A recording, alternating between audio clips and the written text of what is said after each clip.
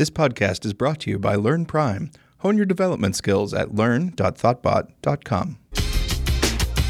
So 2-1 Phillies, huh? Yeah, well, we took 3 of the 4 game series, so I'm not complaining. That's not bad. And we're 5-2 on the road, or on this road trip. So Nice. Yep. It's pretty good. Now it's time to go back home and face the Dodgers. Mm-hmm. You feeling okay about that? At the moment, if you had asked me that a couple weeks ago, I would have said no. Yeah. But right now, the Dodgers are in a bit of a skid. How'd they do today? Have they played yet? They're off today, Oh, okay. but I think they got swept by the Pirates. Mm. And they almost got swept by the Cardinals before that. Okay. I could do a sports podcast, I think. Just baseball? Yeah, just baseball Yeah. and beer. I could do half that. You could talk to me about baseball while I just drink. And you just I'd respond with beer. Yeah. Yeah. Like, oh, you know, it goes with a triple. A nice IPA with a clever pun name. Right. Optimus Prime. Triceratops. Triceratops. Modus operandi. That's a good one. That one's, they thought a little too hard on that one. I think it's good, but they're really digging.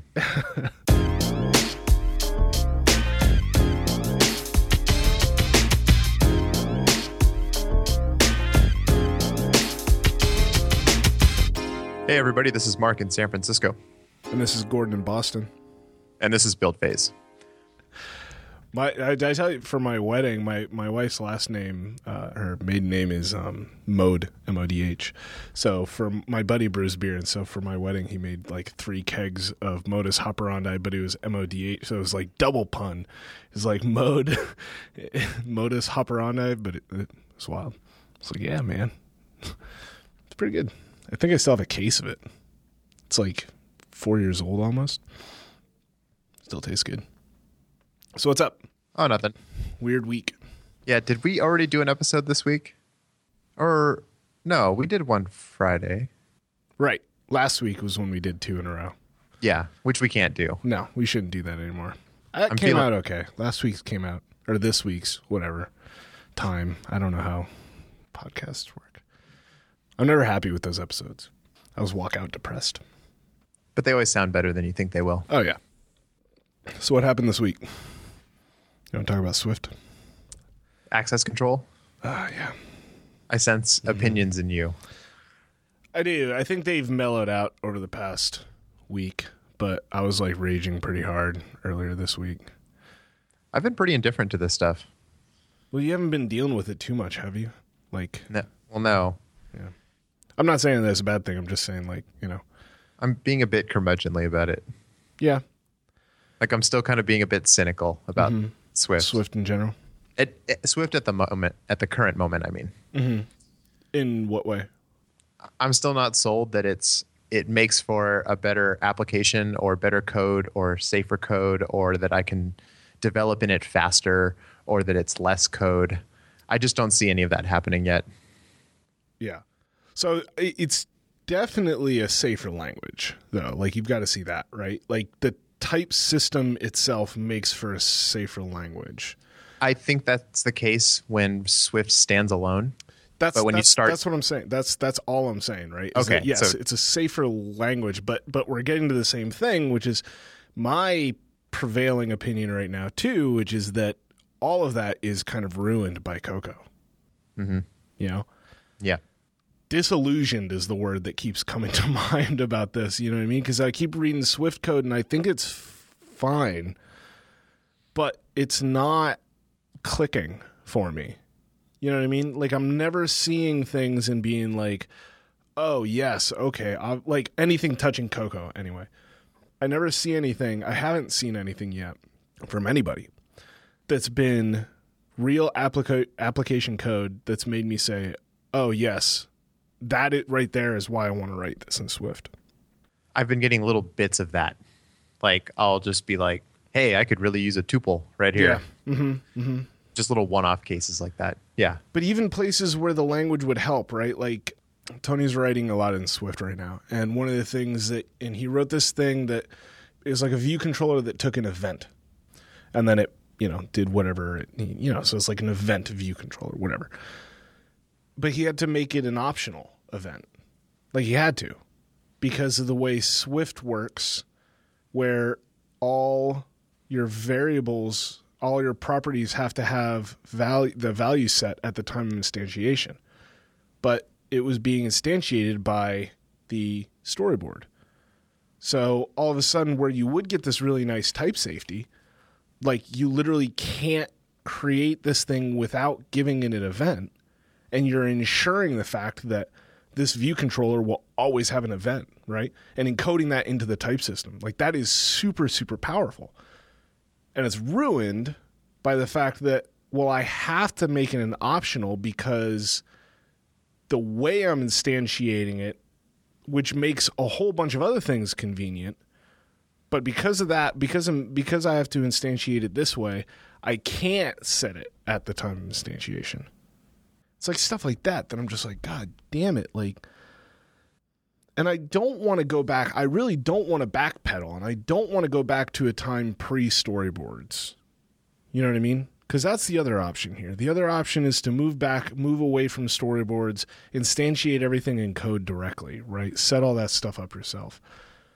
I like storyboards. I really do. I think that they remove way more code, and they help me a lot more than Swift is right now. You know what I mean? So I'm not willing to make the sacrifice of losing storyboards in order to gain this type safety. But it's just a bummer that the system doesn't seem like it works for Swift. You know what I mean? It's just like the entire concept of how apps are built, parts of it don't work with Swift.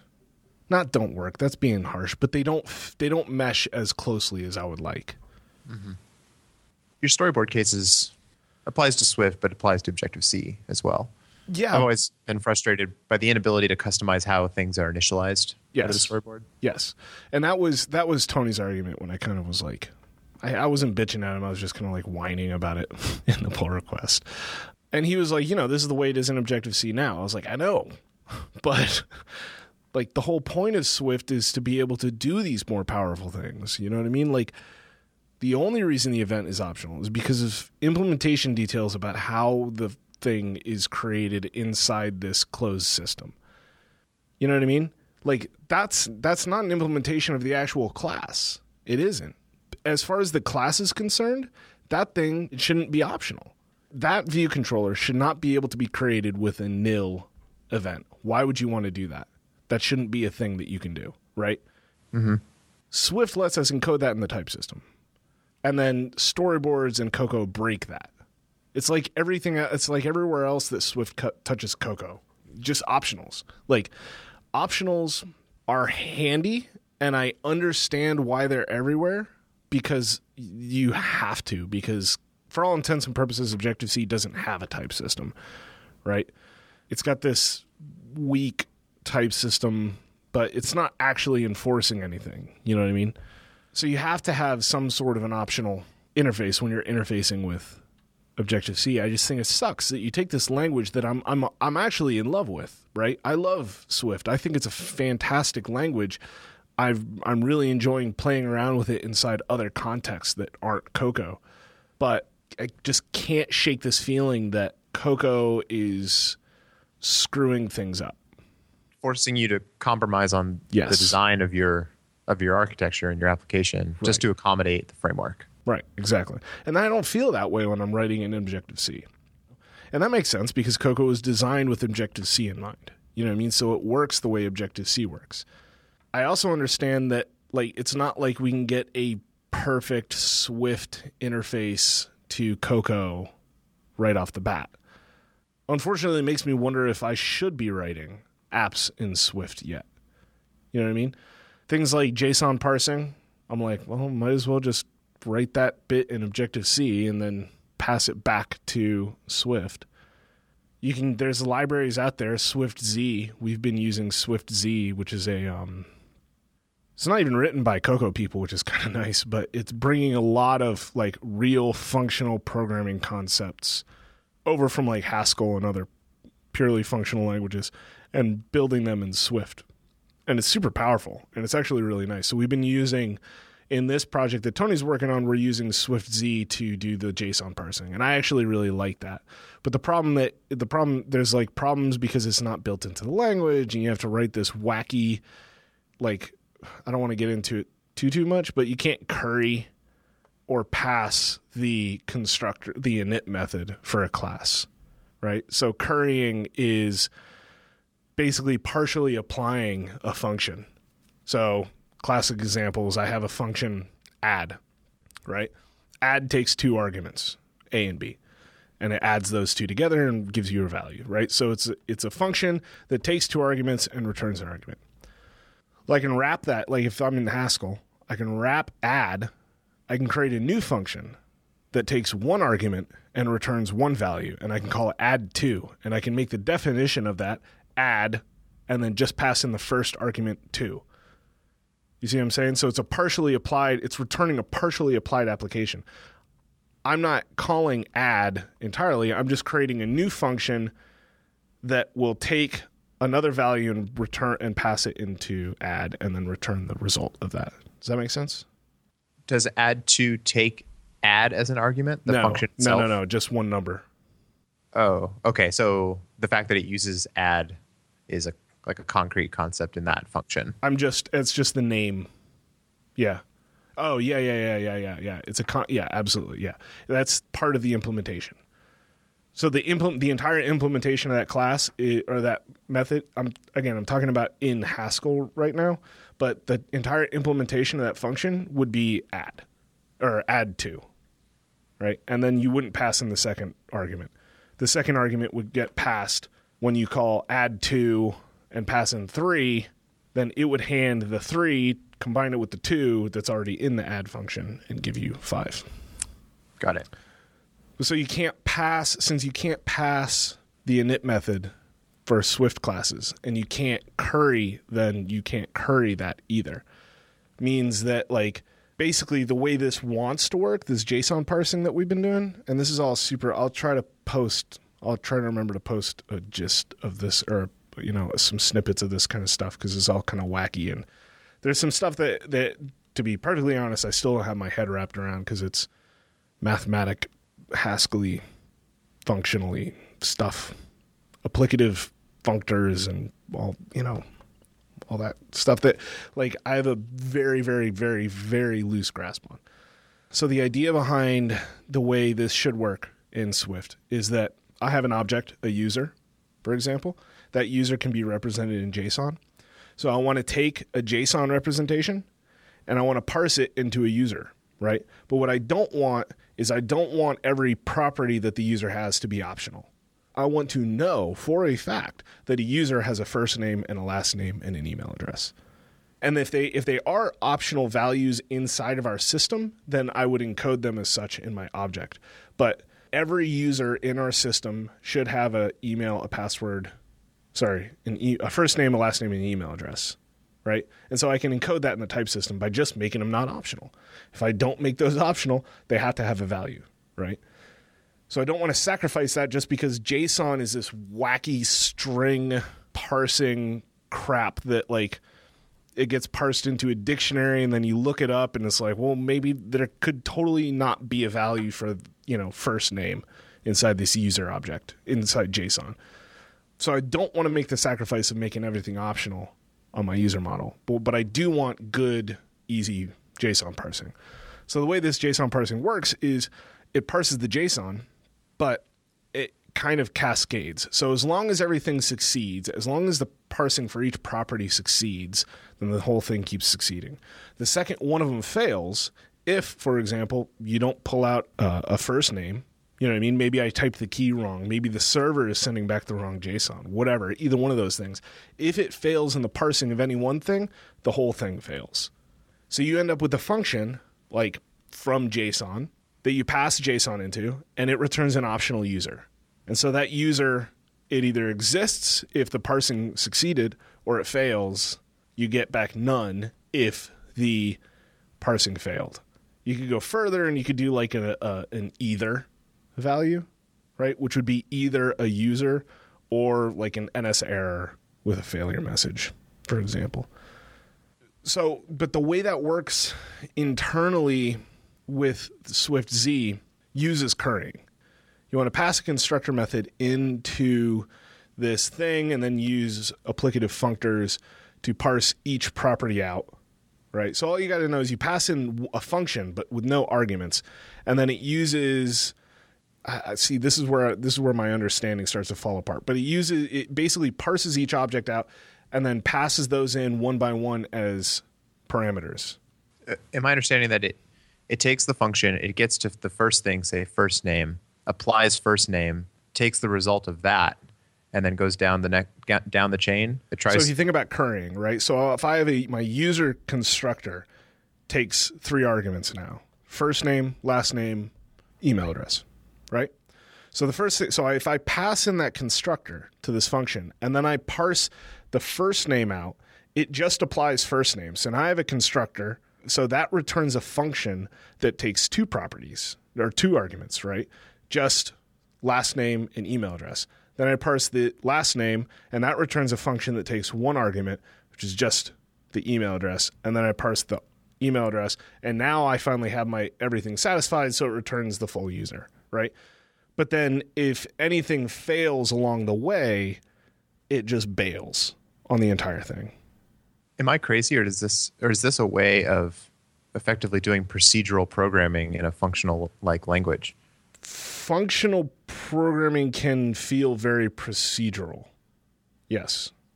I mean, I'm not a functional expert, so I can't argue if it is or isn't procedural, but yeah, it does feel procedural. It's just kind of wrapped up in a nice.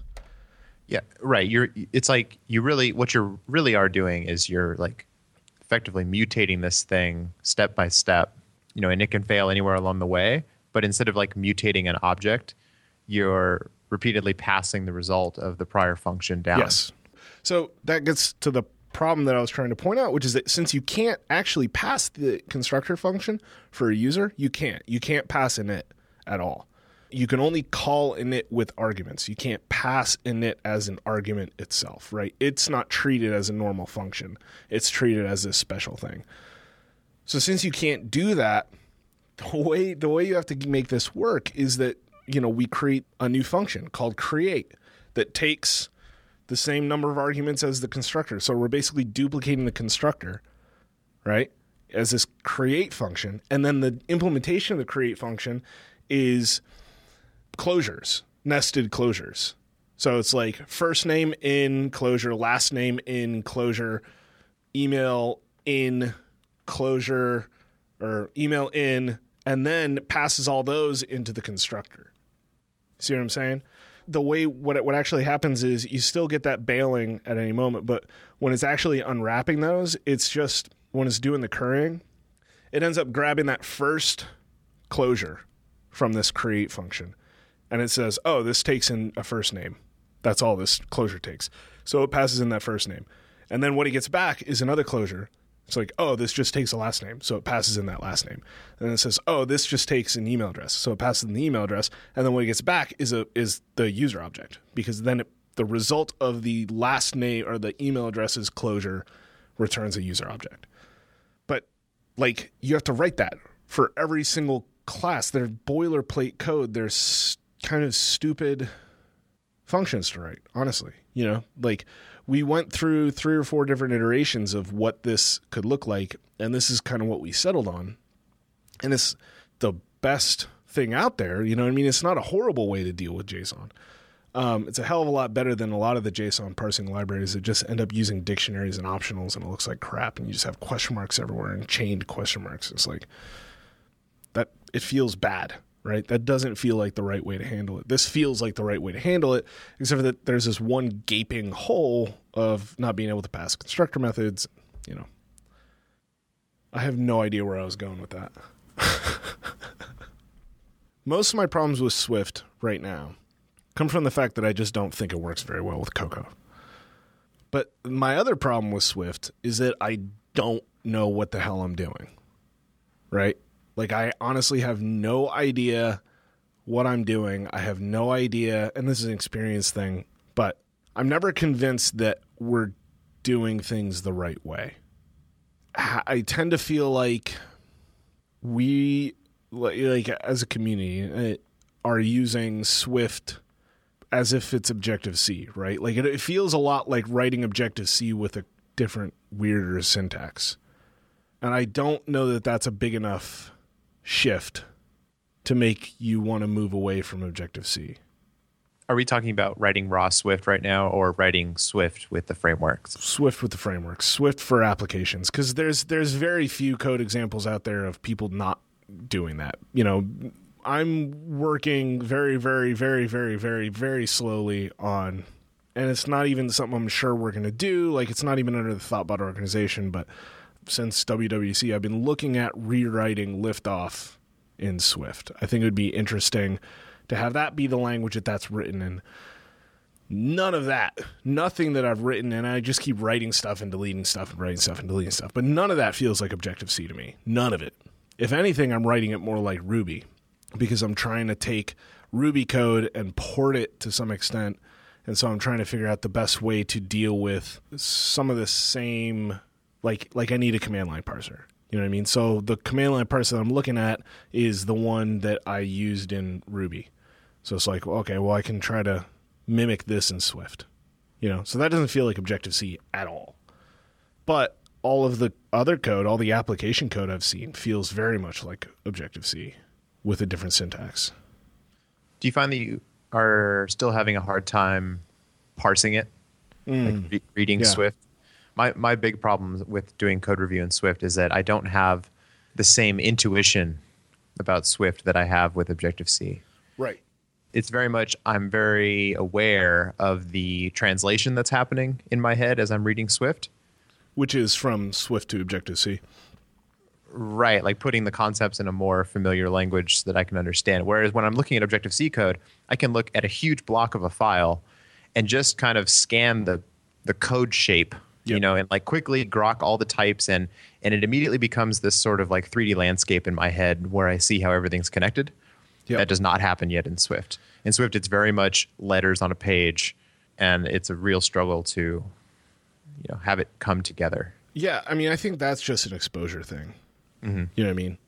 Like, how long have we been writing Objective-C hours upon hours upon hours of a day? You know what I mean? And, like, I haven't done that once with Swift. I've spent maybe total, I'd probably say maybe 5-6 hours actually sitting down in front of a computer writing Swift, tops, if that. You know what I mean? And a lot of that time has been spent going like, I have no idea, you know, I literally, I don't even know, being back to that point where it's like, I don't know what's possible in this language. Is part of it's like, I don't feel like I have the same level of guidance. I don't have the same level of understanding of, it gets back to what I was saying before. I don't know what it should look like. You know, I don't know what good Swift code looks like. I have no idea. And that makes it harder to write because I don't have anything to directly emulate. I've got a pretty good idea at this point of what good Objective-C looks like. I got a pretty decent idea of what good Ruby looks like. I'm honestly clueless about Swift. And I do think that this is all an exposure thing. You know, I think with time, all this will come. It's going to be fine. But it's so frustrating right now. Yeah, I need something to work on. I won't understand it until I have something that's, you know, a simple-ish problem that I have to solve in Swift. Right. I can't just read the Swift book a few times. And have you finished that? Doing. Yeah, I have. You did? Man, and I've gone back and skimmed parts of it. I don't think I'm going to finish it. I know you're not a technical book guy. I mean, I've been trying to read that thing since WWDC, and I think I'm like 300 pages in. Maybe not even. Have you been working through it, though? No. Like trying the code samples in the playground? I think that would make a difference. Yeah, but then I have to be on my computer. Right. I mean, I've been reading it, but kind of the big reason that I'm thinking about bailing on it is because I feel like I've got a pretty good understanding of all the stuff that's in the book already.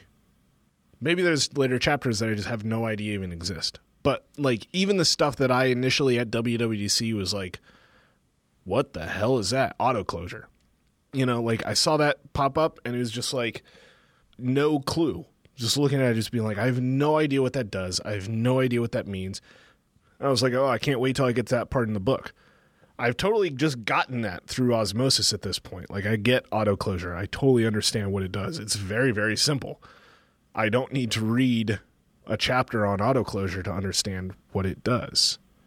Plus, there's other things that I think would be more beneficial to me getting better at Swift. Stuff like rereading chapters of Learn You Haskell and getting better at some of those functional concepts, you know? That's my next step. Because I do think, I keep saying this, but I do think that that's the place where Swift gets interesting to me.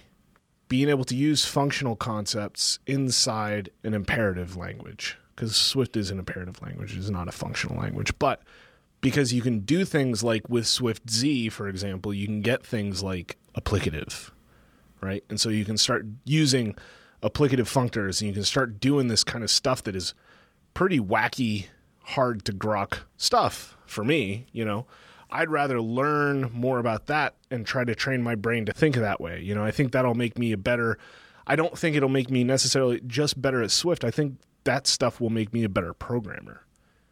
Whereas learning the Swift syntax is just going to make me better at Swift, and probably not by as much as if I can get this mental pivot further down the line. You know what I mean?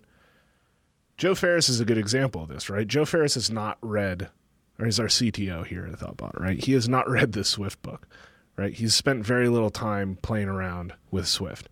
But he was able to sit down with Tony, look at Swift Z, and be like, oh, okay, here's how we can use this JSON parsing, and was writing code all day last week trying to figure out JSON parsing. And like what he ended up with was great. You know, like it's one of those examples of like, oh, that's good Swift code, right? Again, it didn't touch Cocoa at all, but it's like, oh, that's actually interesting to me. You know what I mean? Changing the way we parse JSON into this more straightforward all or nothing approach. Like, I really kind of like that. You know what I mean? Like encoding stuff in type systems, and, you know, I'm a big fan of all that stuff. And so what he ended up with was great, but he didn't learn that because he knows the Swift syntax. You know, syntax is nonsense. He was good at that because he was able to take his strong functional concepts and apply those directly to Swift. So I guess the difference between us and Joe is that our understanding of concepts are tied to a language, whereas his are not. Yeah. Yeah, roughly. Broadly speaking, yeah. I mean, Joe's also a genius. He's like one of the smartest people I met, but that's it too. You know what I mean? He's very much a true polyglot in that sense. He's able to just pick up languages and apply central concepts to those languages very quickly. I am not. I've written many languages, but I don't consider myself a polyglot. Mm-hmm. I mean, the two I've been proficient in, they don't make me a polyglot. Right. PHP and Objective-C, like right. Nothing I learn in PHP helps me. If anything, it hinders me. I wish I could just go back and unlearn. Right. I mean, I don't think it's outside of the realm of anybody's ability to get there, and I do think that it's man, you know what I always explain it as is like people that are truly multilingual, right? Like people that can speak English and French and Spanish and multiple spoken languages. Like you were saying before about reading Swift code and translating it in your head into Objective-C, like that's something that most people do with spoken languages as well, right? You know, if I go to Mexico and I'm going to speak Spanish, I'm not speaking Spanish, I'm speaking English in my head and then translating it into a Spanish-ish language. Right. You're not thinking in Spanish. Exactly. I'm not taking the concepts that I want to describe and just applying them in Spanish. That extra jump makes a difference. It's the difference between someone that is truly multilingual and someone that is just like me. Like I can ask where the bathroom is. You know, that's about it. In like 2 or 3 languages, you know, but whatever. And like my dad actually speaks really good French. So they go to France and he can speak French. He can speak conversational French. He can speak French enough that, like, when he starts speaking French, they don't immediately start speaking back in English, right? They continue the conversation in French, which is like that's a big milestone. If you can Especially in France. Yeah. It's a big milestone if you can get to that point where native speakers will just, it's easier for me to continue, you're doing a good enough job that I'm going to continue speaking to you in my native language. I firmly believe that you can do that in coding languages as well, computer languages as well. And I think it takes the same skills. I think it takes the same mental set to be able to do that. I think a math background helps. Do you? I don't have any math background, man. And I feel like I'm okay at it. Like, I wouldn't call myself necessarily a polyglot either, but I'm okay in Ruby. I'm not okay in Haskell. I'm horrible at Haskell, but like I can look at it and be like, yeah, that's Haskell, I was referring to the ability of being able to write or understand a language that you're not necessarily proficient in right off the bat. Like having a math foundation helps there. Yeah, it's a bridge. You can always drop into math concepts to understand something, and then come back up in another language and be like, as long as you ask a few questions about syntax and how do you represent this thing, then you're fine. You have that safety net of math beneath you. Yeah. I think the other thing here is that because I've always felt okay when applying imperative concepts, right? You get down conditional loops, variables, those kind of things, classes, inheritance, methods, instance methods. You get those kind of core concepts down. You could probably jump around to object-oriented languages. Like, you could jump into Ruby, right? You're not a Rubyist, but you could jump into Rubyist, and you could have a general idea of the kind of things that you want to write. Like, okay, well, I need to create a class to encapsulate these concepts. How do I do that? So again, it's down to syntax. But the bottom line is, like, those concepts are easily applicable. They're the same in Objective-C, they're the same in Ruby at like a high level. The big problem is that moving to something like Haskell, or to a lesser extent Swift, is that like those concepts don't apply to functional programming. Those are imperative, object-oriented concepts. They do not apply to true functional programming. So you really do have to change your thinking. There are no loops. There are no conditionals. There are no classes in Haskell. There's none of those things. You know what I mean? It's like, well, then how the hell do I solve problems? There's no variables. Everything's just functions. It's like, how the hell do I solve problems if I don't have a conditional? How do I solve problems if I can't like loop through a collection?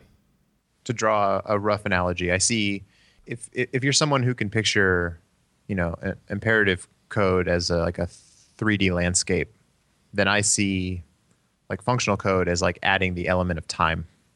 Like if you can picture an architecture laid out in 3 dimensions, that's imperative code. Then functional is the same thing, but with time applied. It's not just like, here's where things are connected to one another and where they're laid out. It's also, here's where they're laid out in time. Like, values are coming this way and into this object at this time, and it goes here after that. Yeah. It's like that Haskell doesn't define what things are. It defines, like, you don't have variables in Haskell, right? Because you're not saying this is this. You're just describing how things act, kind of. I think that's right. I'm probably butchering this. But you describe how things behave. And by describing all these behaviors at a type level, you can then hook them up together. I think I've heard it as, it doesn't describe how things do things. It just describes what things do. Yes. Is that right? Maybe. Maybe. I can't remember, honestly, which I should have been able to remember if I was going to start talking about this. It's the difference between like walking someone along by the hand, showing them what to do, instead of just teaching them what to do and then letting them go off and do it. Yeah. Mm-hmm. So bringing this back around to Swift. First off, do you have opinions on the access control stuff? No. I didn't really think about that. Yeah. No, because I didn't dive in. I know the gist. I know you have 3 types, public, private, and internal, and I know roughly what they do. but I haven't read enough or understand enough to say that I have an opinion. So I really like their decisions in terms of access control. I really do.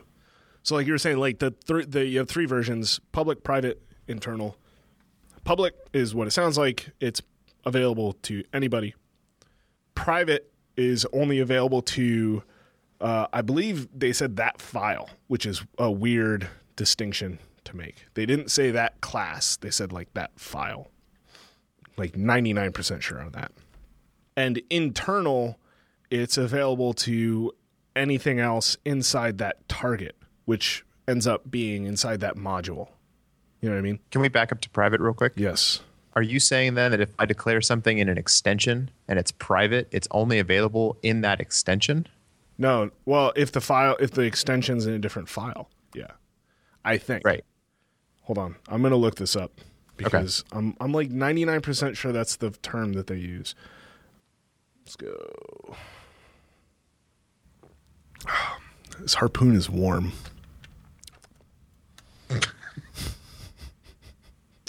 What about that was so funny? The lip smacking after? Yes. That's what I do when I drink beer, man. You look like you really knew how to drink beer. Like you're a professional. You're like testing the flavor profile and you're like letting it cascade across your palate. No.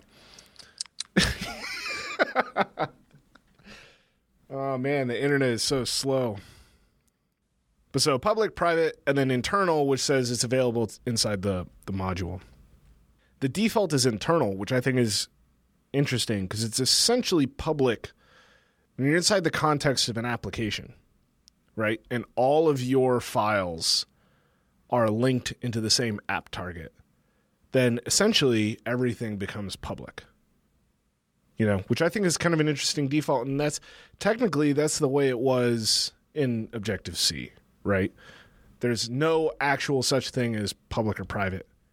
There is no access control in Objective-C except for what you're exposing via headers, but that's not actually making things public or private. That's just loosely defining this.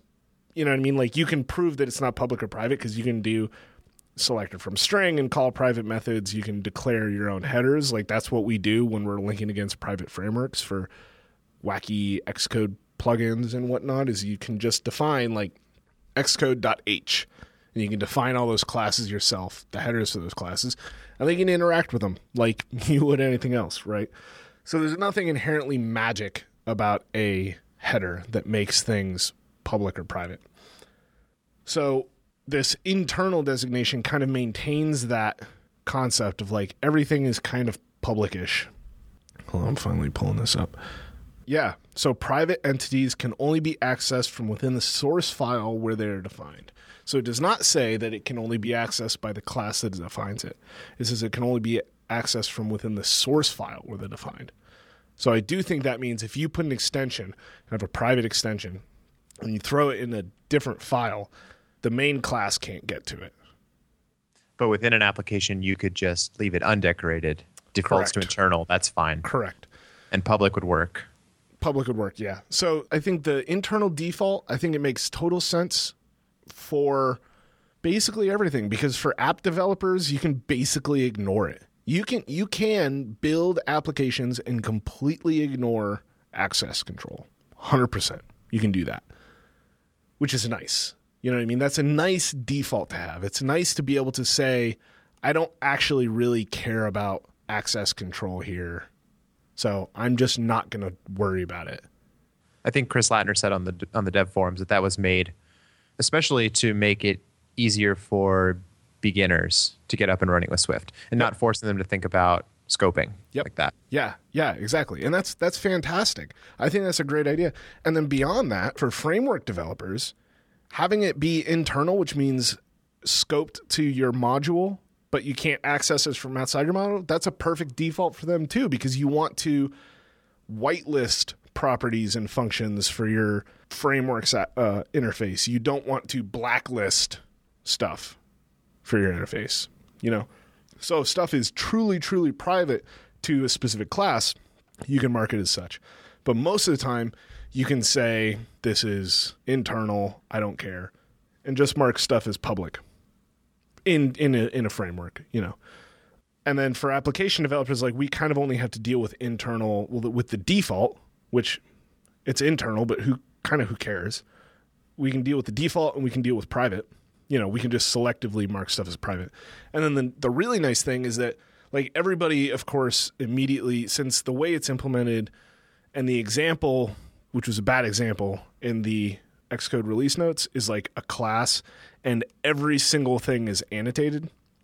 So you have like public class, public var, private set var, public init, func refresh identity. So that's internal. Public override func is equal. You know what I mean? Like, every single thing is annotated in here. And that immediately people started pointing at Java and being like, great, now we have this.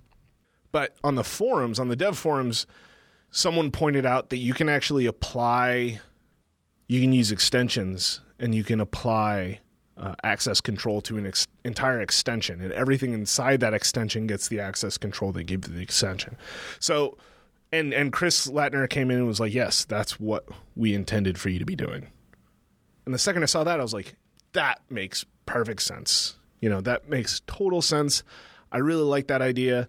I really like the idea of breaking your interface up, not even your interface, breaking your class up into extensions that, you know, you have a base class and maybe you make the constructor public and the class itself public, and then everything else is extensions. Here's the private extensions, here's the public extensions, here's the internal extensions. That feels like a good compromise to losing headers. I personally love header files because it gives me focus on what does this thing really do from the outside. So I love that. Yeah. But so there's one big, huge, massive, for me, problem with this whole thing. And it's that this works great in the context of an application that's running inside a single bundle.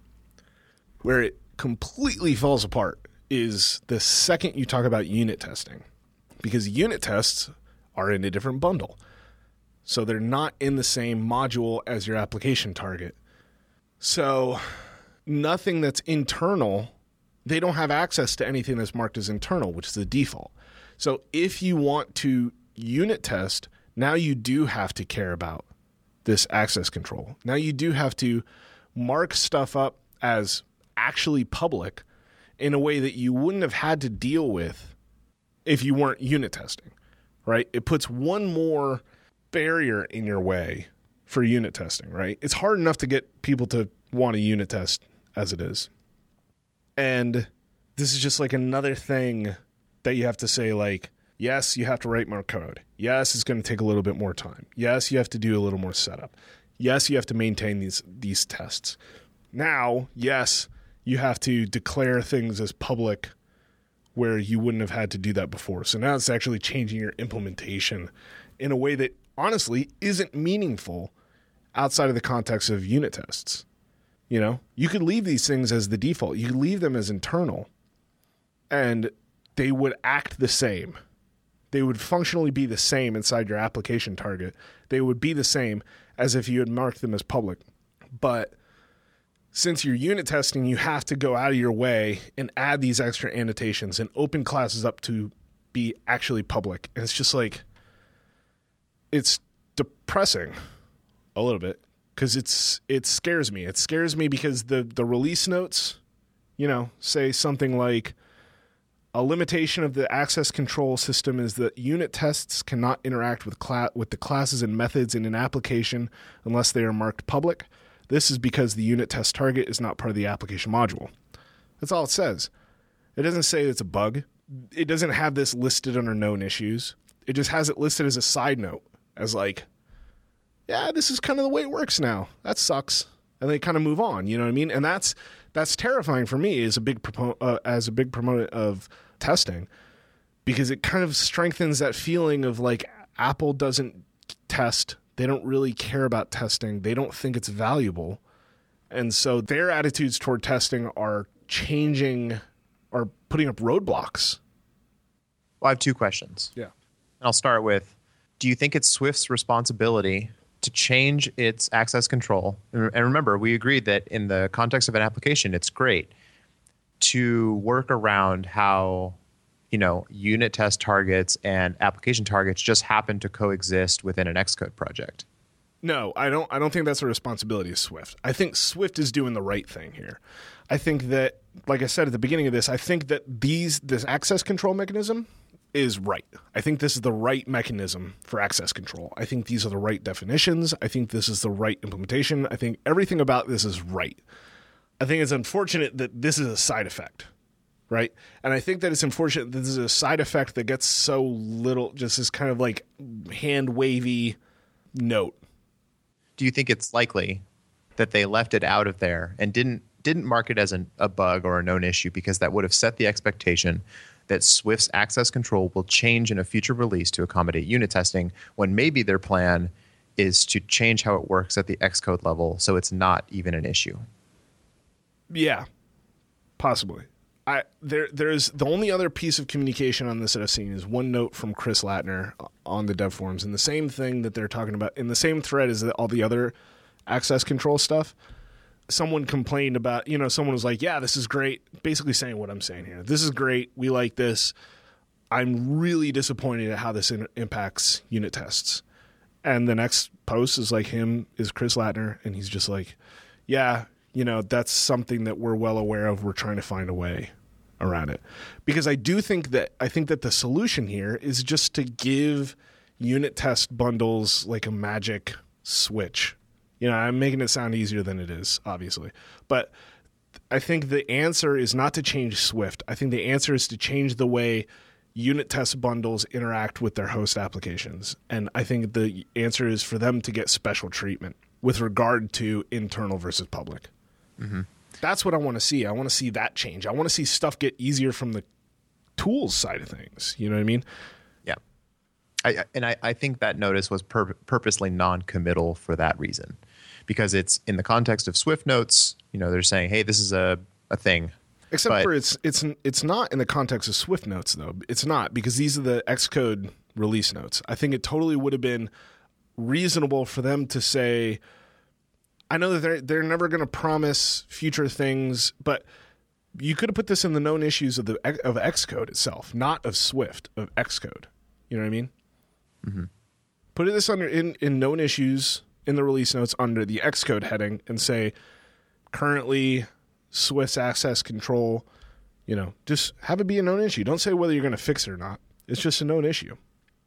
Putting it in as a known issue as opposed to part of the release notes would have made me feel at least a little bit better about this.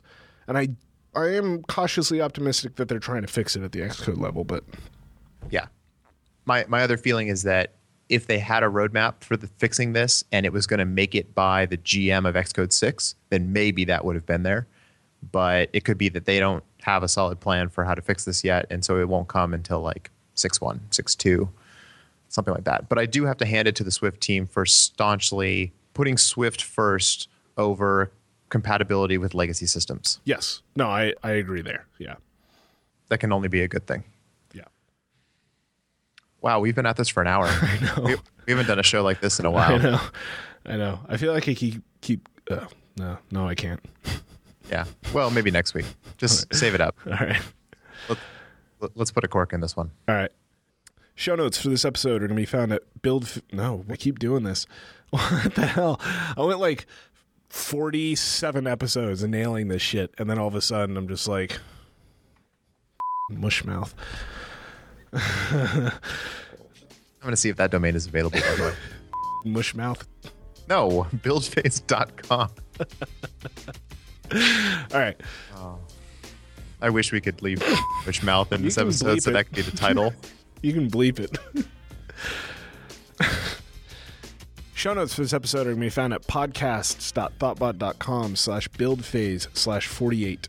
As always, we'd like to hear from you, so email us at buildphase@thoughtbot.com or reach out on Twitter at buildphase. We also appreciate ratings and reviews on iTunes. Good rant. Thanks. Thanks for your time. Talk to you later. All right, later.